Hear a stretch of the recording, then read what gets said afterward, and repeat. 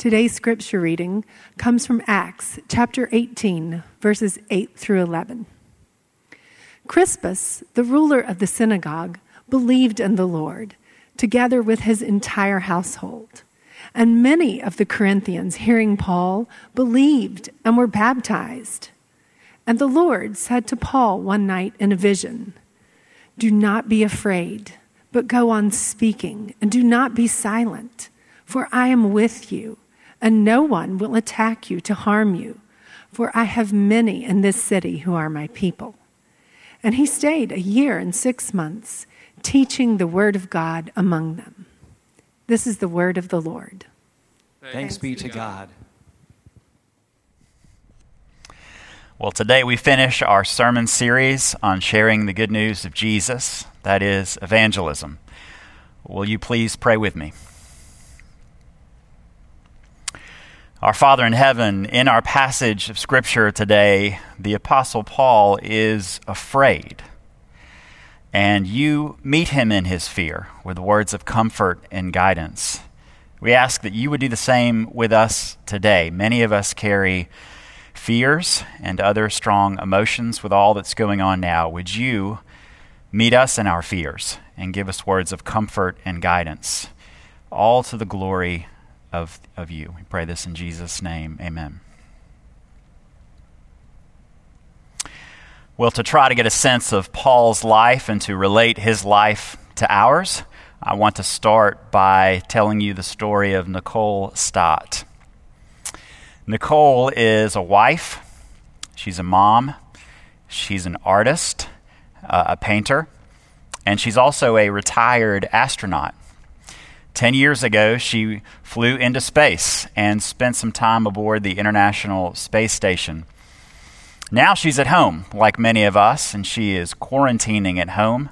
She recently reflected on her time aboard the International Space Station, and she says her time there was very much like her time now. She says she felt like she was quarantining while she was on the space station. She says it felt like a quarantine because when you're on a space station, you can't just open up the hatch and go outside anytime you want to. You have to stay inside with several other people. She says that her time there on the space station is very much like her time now in several different respects. When she was in the space station, she had one large window that she would look out at, and she would look at Earth. She said she would stare at the Earth for hours, trying to locate different cities and oceans and the Great Wall of China, and she would watch thunderstorms move along the Earth's surface. In her home now, Nicole has a very large window that opens up into her backyard, and she says that she sits there for hours, trying to see things that she has never seen before, colors and bugs and animals and things that plants that she's never seen before. Her time aboard the space station was it like her time now in another way. She says that aboard the space station, she would sometimes get disoriented and not remember what day it was because Wednesday felt like Tuesday and Friday felt like Thursday. Some of us would say the same thing right now, that for the last few months, Wednesdays felt like Tuesday, Fridays felt like Thursday. It's been hard to tell some of the days apart. But with all the similarities for Nicole between her time aboard the space station and her time quarantining at home now, there's one key difference. Beyond the obvious that she was in space, there's one key difference between those two quarantines. As taxing as Nicole's journey was to go to outer space, as taxing as it was physically, mentally, emotionally, when she was strapped into that rocket, about to launch into space, she had one key advantage over her quarantining time now. She knew that her journey into space would last for exactly 90 days.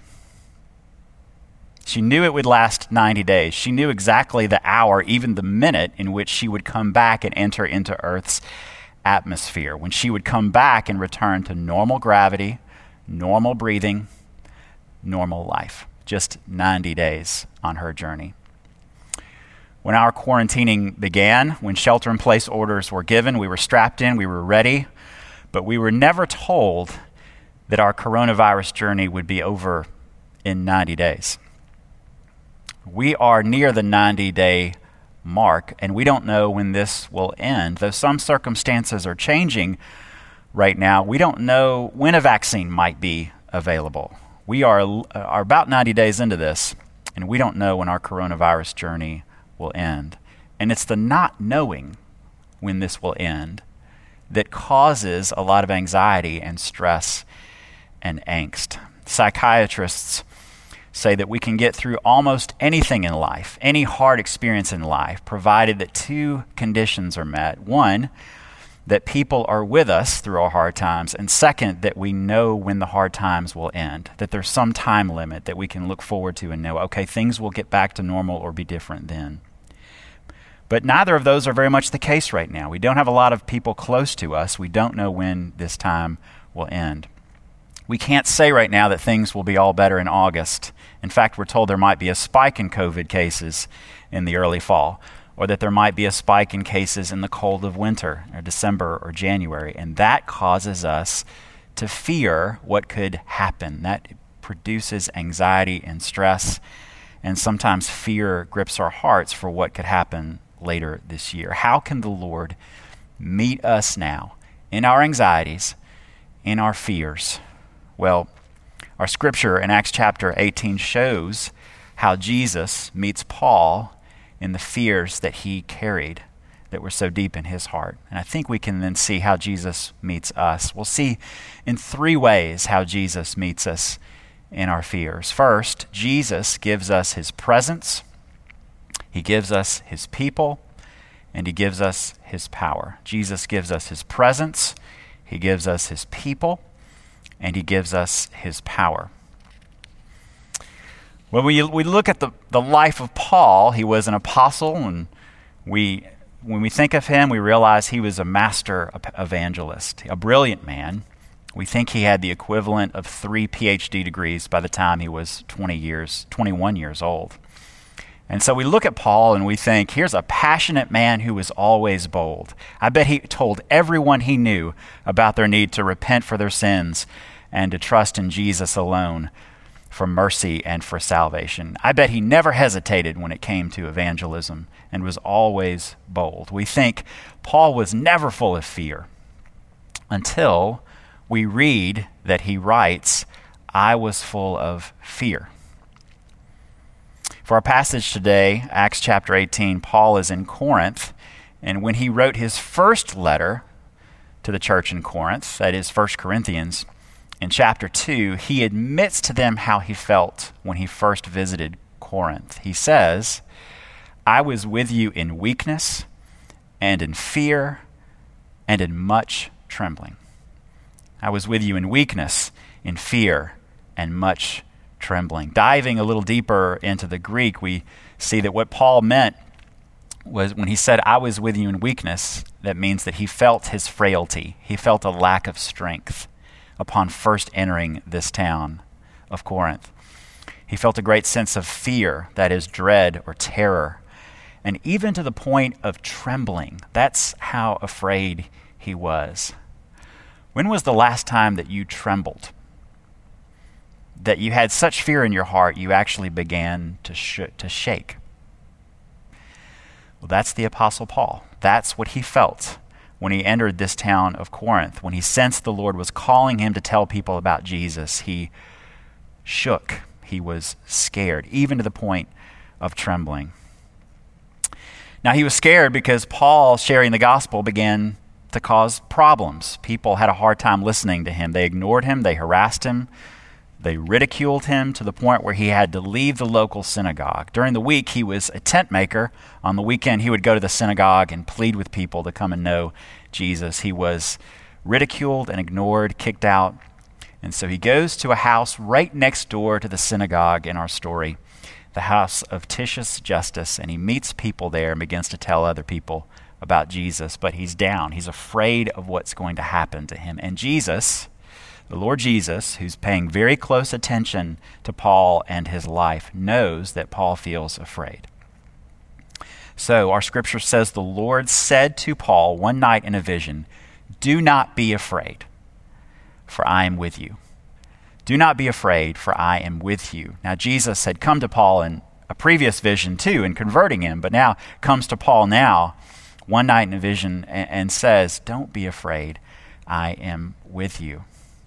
Why would Paul be afraid? Well, he has enemies, but he also has a fear of the unknown. He doesn't know what's going to happen to him there. And so Jesus comforts him by saying, don't be afraid, I am with you. What is Jesus, in effect, saying to Paul? Jesus is saying, Paul, I'm paying very close attention to you. I'm aware of everything that happens to you. I know the movement of everyone around you, and I am your Lord. The hairs on your head are numbered, and not one of them will perish. The Lord is paying very close attention to Paul. And so that's how Jesus can say to him, look, don't be afraid. I am with you. In your weakness, in your fear, I am with you. God knows his people intimately, and whenever he senses that his people are afraid, he reminds them that he meets them in their vulnerability with his presence. We see this over and over in the scripture. After the death of Moses, the Lord says to Joshua, don't be frightened, don't be dismayed, for the Lord your God is with you wherever you go, Joshua. The Lord says to his people in Isaiah chapter 41, you're my servant. I have chosen you and not cast you off. Don't be afraid. I'm with you. Don't be dismayed, for I am your God. And then in Isaiah 43, fear not, for I have redeemed you. I have called you by name. You are mine. When you pass through the waters, I will be with you. And through the rivers, they shall not overwhelm you. When you walk through fire, you shall not be burned, and the flame shall not consume you. For I am the Lord your God, the Holy One of Israel. Later the Lord says to Jeremiah, don't be afraid, for I am with you, and I am with you to deliver you. Jesus, at the end of his life here on earth, right before he ascends to go to God the Father, he looks at the disciples and he says, I am with you, and I am with you always. And so Jesus gives the same refrain now to Paul. Sensing that Paul is afraid, Jesus comes to him in a vision and says, don't be afraid, I am with you. Go on speaking, don't be silent. The Lord gives us the same message now, to meet you and I in our very strong emotions, in our anxiety and in our fear. Jesus gives us his presence. He is with us, and he says, don't be afraid. I am with you in this. I am with you in your fear of sickness. I am with you in your sickness. I'm with you as you go through a salary reduction or job loss. As you let other people go, I am with you. In challenges to your soul and challenges to your body with exercise, sleep, and eating, I am with you. In all of the extra work, with the masks and the gloves and viral load, and groceries and canceled trips and all the weariness and all of the cognitive weight that we're dealing with each day and all the extra work, Jesus says, I am with you. Don't be afraid. In your loneliness, he says, I am with you. Now, Jesus knows loneliness, and he knows it to a degree that thankfully we never have to know. If you look at his life, you remember he was in the desert at the beginning of his public ministry, going through a period of temptation by the devil. He was hungry. He'd been fasting for 40 days. He was alone there. On the night before his death, the Lord was in the Garden of Gethsemane, and his friends can't even stay up. And he looks at them and says, can't you just stay up one night with me? The night of all nights to stay up with the Lord. And Jesus is left by himself to deal with that pain and suffering. And then, of course, on the cross, he even looks up at his Father and says, Father, why have you left me? He understands loneliness and weariness. He understands the cognitive weight of going it alone. And he understands fear. And yet he kept going through that to redeem a people to himself. And so Jesus says to Paul, don't be afraid. Go on speaking and do not be silent, which speaks to our identity as God's redeemed people. We have been redeemed, we've been saved, and we've been called to be witnesses to the Lord. In Isaiah chapter 43, which I quoted earlier, God says to his people, "You are my witnesses. I remember your sins no more. I've saved you, I've redeemed you, and so now you are my witnesses." We must live out our identity now as a redeemed people. We must, like Paul, go on speaking and do not be silent because Jesus is with us. So first, to meet us in our fears, Jesus gives us his presence. Second, we see from the scripture, Jesus gives us his people as well. So Jesus, speaking to Paul, says, "Don't be afraid, I am with you, for I have many in this city who are my people." And then Paul stays a year and 6 months teaching the word of God after receiving this encouragement from Jesus. So Jesus begins to send people to Paul to encourage him. Aquila and Priscilla come from the west. They join Paul to help him in the synagogue, to encourage him, and to build tents with him. The Lord sends Silas and Timothy from the north. They arrive from Macedonia to come and encourage Paul. And when Paul leaves the synagogue, he goes next door to the home of Titius Justus, who loves the Lord. And who is there to meet Paul when he's in that home next to the synagogue? The leader of the synagogue who loves Jesus, Crispus. And we know from the letter that Paul wrote of 1 Corinthians that Paul, the Apostle Paul, baptized Crispus and his whole household, in fact. And so the Lord brought Crispus there to encourage Paul. You've got Aquila and Priscilla, Silas, Timothy, Titius Justus, Crispus and his family, all surrounding Paul there to encourage him and to help him. The Lord sends Paul his people to help him. So I mentioned astronaut Nicole Stott earlier and the 90 days exactly that she spent in space. She said there was one time when she was in space in which she was lonely, in which she felt isolated, and it was on her one spacewalk. She went on one spacewalk that lasted 6.5 hours. She left her quarantine, if you will, opened up the hatch and went outside. She said she began to feel lonely. But she says that in the many hours she was on her spacewalk, she also felt more connected to people than ever before. She admits she was connected by technology. She couldn't hug or hold anyone. She couldn't touch anyone out there. But she knew that there were hundreds of people down below that had her back, that were connected to her, that cared about what happened to her. She says, "I knew that there were people who had my back. Even though I could not see them, I knew that there were a lot of people who cared about what was happening to me." So during this quarantine now, who has your back? Who cares about what is happening to you? Even though you can't always hug and see the people the Lord has brought to you, you're connected to them somehow, maybe through just technology. But who has the Lord sent to check in with you, to encourage you, to keep you going? It's no accident that this has happened. The Lord has pushed people toward you to reach out to you, to care for you because he loves you. The Lord has given you his people. The Lord says the hairs of Paul's head, the hairs of your head are numbered, and none will perish without the Lord knowing it. He is paying very close attention and sending people to you and I to encourage us and to help us keep going.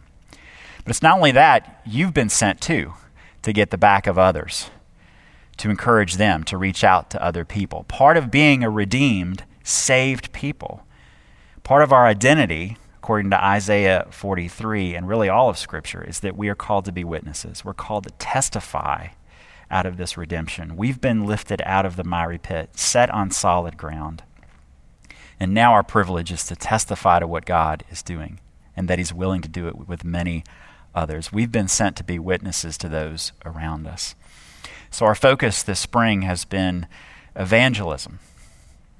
But you may have asked the question, evangelism during a pandemic? How does that work? If loving my neighbor means social distancing, if loving my neighbor means kind of staying away from them in some respects, how do you do evangelism during a pandemic? How does that work? Especially now when we feel so much, when we carry angst about the future, when we've experienced very real losses, the loss of time, the loss of some people who've died, weakened friendships, canceled trips. When we've lost so much, how does evangelism work during a pandemic? Well, about 30 years ago, in 1992, war began to break out in the Balkans. And in one neighborhood in the former Yugoslavia, in one neighborhood of Sarajevo, just as the war was beginning, a bomb was set and it went off near a bakery. 22 people died. And living nearby was this man named Vedran Smalovic. Vedran lived in Sarajevo. He was deeply grieved by the start of this war, and of course he heard about this bombing that killed 22 people near a bakery. He was full of fear, full of angst for what the future held for his country and his neighborhood. And he began to ask the question, how can I love my neighbor? How can I love those around me as war breaks out? Well, Vedran played the cello. His job was to play the cello in the Sarajevo opera. So he went to the neighborhood bakery where the bomb had exploded. He carried in one hand his cello, and in his other hand he carried a white plastic chair. He went to the sidewalk right outside the bakery, opened up his white plastic chair and his cello case, and began to play the cello. He played Albinoni's Adagio in G minor, and he played it for 22 days in a row to honor the 22 people who had died. He played it 22 days in a row at exactly 4 o'clock in the afternoon. Now, reporters heard about this and came and began to write stories about this cellist of Sarajevo who played on the sidewalk where the bomb had exploded. And some began to ask, why is he even doing this? A war is breaking out. The reporters could hear bombs exploding in other parts of Sarajevo. What's the point of playing cello on a sidewalk during a war? Well, for Vedran, he understood something very important. He understood that loving people means caring for the whole person, not just their body, but their hearts and their souls as well. And that was the gift that he had to give. How could he love his neighbor? Playing cello on the sidewalk in a war zone was the way for Vedran to love his neighbor. The call to testify to the goodness and the mercy of God with our neighbors during a pandemic may sound like playing the cello on a sidewalk in a war zone, but loving people means caring for the whole person as God made them, body and soul. And that's exactly what we are called to do. To love our neighbor means to care about them, body and soul. So how do we do that? None of us are cellists in Sarajevo in a war zone, but how do we love our neighbor and care for them, body and soul? How do we be witnesses? Well, Paul was called to a specific neighborhood there in Corinth. You and I have been set by the sovereignty of God in certain neighborhoods.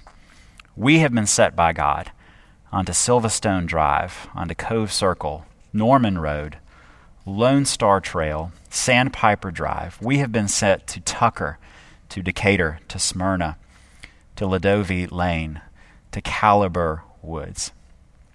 So what does evangelism during social distancing look like for you and I? Well, it means praying for people, praying for them by name, that they would come to know and love Jesus and would grow in faith. We know this because this is what Jesus and Paul did. This is part of evangelism. Jesus prayed for people in Jerusalem to come and know his Father. Paul prayed for people throughout the Mediterranean by name, by city, by town, that they would come to know and love Jesus. Praying for your neighbors right now is part of evangelism. And you may do this especially if you walk around your neighborhood. A lot of us are walking right now. You're not carrying a cello with you as you walk around, so you're not going to play the cello on the sidewalk right outside your neighbor. But as you're walking on that sidewalk, you can pray for them. That's part of evangelism. And as you pray for them to come and know the Lord Jesus, you can ask the Lord to help you connect with them somehow. Maybe right now these prayers you and I offer are sowing seeds for the fall, and that is a good use of time. It's hard to ignore your neighbor when you pray for them regularly. It's hard to hate your neighbor when you pray for them regularly.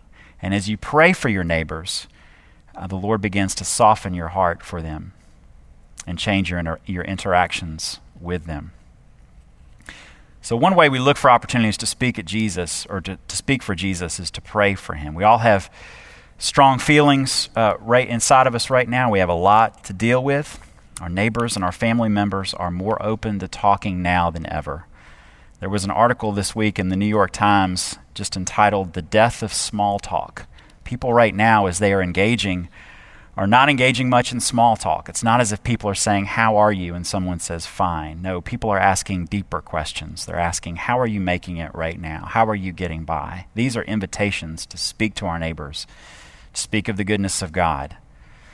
Evangelism during a pandemic begins to make sense, I think, when we realize people are more open than ever to sharing about their lives and to hearing about our lives and how we're coping right now. Well, to help us, Jesus gives us his presence, he gives us his people, and finally, he gives us his power as well. He gives us his power. So Jesus says to Paul as he is afraid, "Don't be afraid. Go on speaking. Don't be silent, for I have many in this city who are my people." The Lord has people in the city of Corinth, not only to encourage Paul, but the Lord has people who have been appointed to eternal life. Jesus says, "I have many in this city who are my people." And so he says to Paul, go on speaking words of life, because I have appointed people to come to me. This understanding for Paul, that Jesus has many in his city who are his people, would make sense to him. Earlier in the book of Acts, as the good news of Jesus is spreading to Jews and Gentiles, Luke writes that when Gentiles heard the gospel through Paul, they began rejoicing and glorifying the word of the Lord, and as many as were appointed to eternal life believed. The Lord had appointed people to eternal life in Paul's ministry, and so Jesus says to Paul, keep talking. This is the Lord's sovereign grace at work. Paul says, keep talking. When you and I reach out to others and attempt to engage in evangelism with people, the salvation of others does not depend directly on us using the right turn of phrase or getting it just right or using the perfect ironclad argument. The Lord has appointed for himself certain people to eternal life, and we get to speak, and the Lord uses our words. In our worship order, which is online, there are a few quotes there at the beginning. I'll mention one quote that speaks to this. It's from a guy named J.I. Packer. He wrote a book on evangelism and the sovereign grace of God. And he speaks to this understanding that Paul has. Packer writes, "The sovereignty of God and grace gives us our only hope of success in evangelism. So far from making evangelism pointless, the sovereignty of God and grace is the one thing that prevents evangelism from being pointless. For it creates the possibility, indeed the certainty, that evangelism will be fruitful." Our efforts are never in vain because of the sovereignty of God's grace. Jesus is saying to Paul, I have many people in Corinth, so go on speaking. Jesus says to you and I have many people in Atlanta, in Decatur, and Tucker, and other areas that have been appointed to eternal life, so wherever I've set you, go on speaking, go on praying, go on loving your neighbor. Now, this is a larger view of evangelism than I think maybe some of us carry. Some of us may think of evangelism very narrowly in terms of sharing the gospel or making a 3-point presentation, but evangelism is much larger than that. It is testifying to the goodness of God to our neighbors and loving them body and soul. When I was a campus minister with RUF, which is the campus ministry of our denomination, I was a college minister in Memphis at Rhodes College. And about 3 years into being on campus, an unusual dynamic began. I was meeting with some of our juniors and seniors, and our students said to me, hey, there's this other ministry on campus, and their student leaders and their staff leaders keep coming up to us and saying, hey, your ministry, RUF, doesn't do any evangelism. Why don't you all start doing evangelism? And I'm not sure how to respond. First of all, why are they coming up to us and telling us that? And after the 6th or 7th junior and senior began saying that to me, I would sit down with them and say, well, I think this other campus ministry has a very narrow view of evangelism. They enter into dormitories and knock on doors indiscriminately of people they don't know and immediately go into their presentation of Jesus. They're very confrontational. That's what they understand evangelism to be, sharing immediately about the life, death, and resurrection with people, no matter how people might receive it. And I told our juniors and seniors, actually, this ministry has been kicked off campus before and made it harder for other ministries to get on. They view evangelism in this one very narrow way, this sort of presentation to people. I furthermore said to our juniors and seniors, if RUF does one thing well on this campus, and I'm not assuming that we do many things well, or even one thing well, but if RUF does one thing well on our campus, I said, it's evangelism. Evangelism is more than how this other ministry was defining. I said, we need to care for this campus in all sorts of ways. We need to care for people, body and soul. And look for opportunities, yes, to speak of Jesus and to invite people to church. But we need to understand that people will listen to us only when they know that we care about them. People will listen to us only as they know that we care about them. So let's care for this place. Let's care for our neighbor, body, and soul. I said to our students, evangelism is much more than just making a brief presentation. It is praying for people, praying for a place, and loving our neighbors. Another quote I have at the beginning of our online order of worship speaks to this, how loving our neighbors is an essential part of our evangelism, our testimony to the goodness of God. It's a quote from Jerram Bars from his book, Learning Evangelism from Jesus, in which he writes, we are to seek to demonstrate in our lives the perfect love that has existed between the Father and the Son through all eternity. It is the reality of love in our lives which will be one of the most powerful means of people in the world seeing the beauty of the message of Christ. By our love, people will know that the Father has sent the Son into the world. By our love for one another, people will know that we are loved by God. Evangelism is being a witness to the goodness of God in Jesus Christ, and we do that in a whole range of ways. The Lord, in His sovereign grace, has appointed people to eternal life. It is not entirely up to you to convince them of this, but it is up to us to be faithful where we are. The Lord is the one who raises people from death to life. This summer, wherever God has planted you, pray for people, love people, look to speak about the goodness of God toward us in Jesus Christ at every opportunity. Well, astronaut Nicole Stott finally returned from space after 90 days. And when she got home, after she went through a series of protocols, she immediately hugged her family. She hugged her husband and her son. There were no more virtual hugs for her over screens. It was a real hug. And she says that first hug with her family reminded her of what life is supposed to be like. In person, she says, hugging the people you love, that's what life is supposed to be like. Well, we look forward to that day too. We will get through this pandemic. We will hug each other again. And when we do hug, we will be reminded of what life is supposed to be like. In the meantime, as you negotiate all that you're dealing with, this is a special time. People are more open to talking. There are more opportunities to love people in deep ways. Let's do that. Let's not grow weary in loving our family, in loving our neighbors, body and soul. How does Jesus meet us in our fears right now? Jesus gives us His presence, His people, and His power. Your life, your ministry, your evangelism is not in vain. God is at work. Will you please pray with me? Our Father in heaven, we thank you for how honest Scripture is.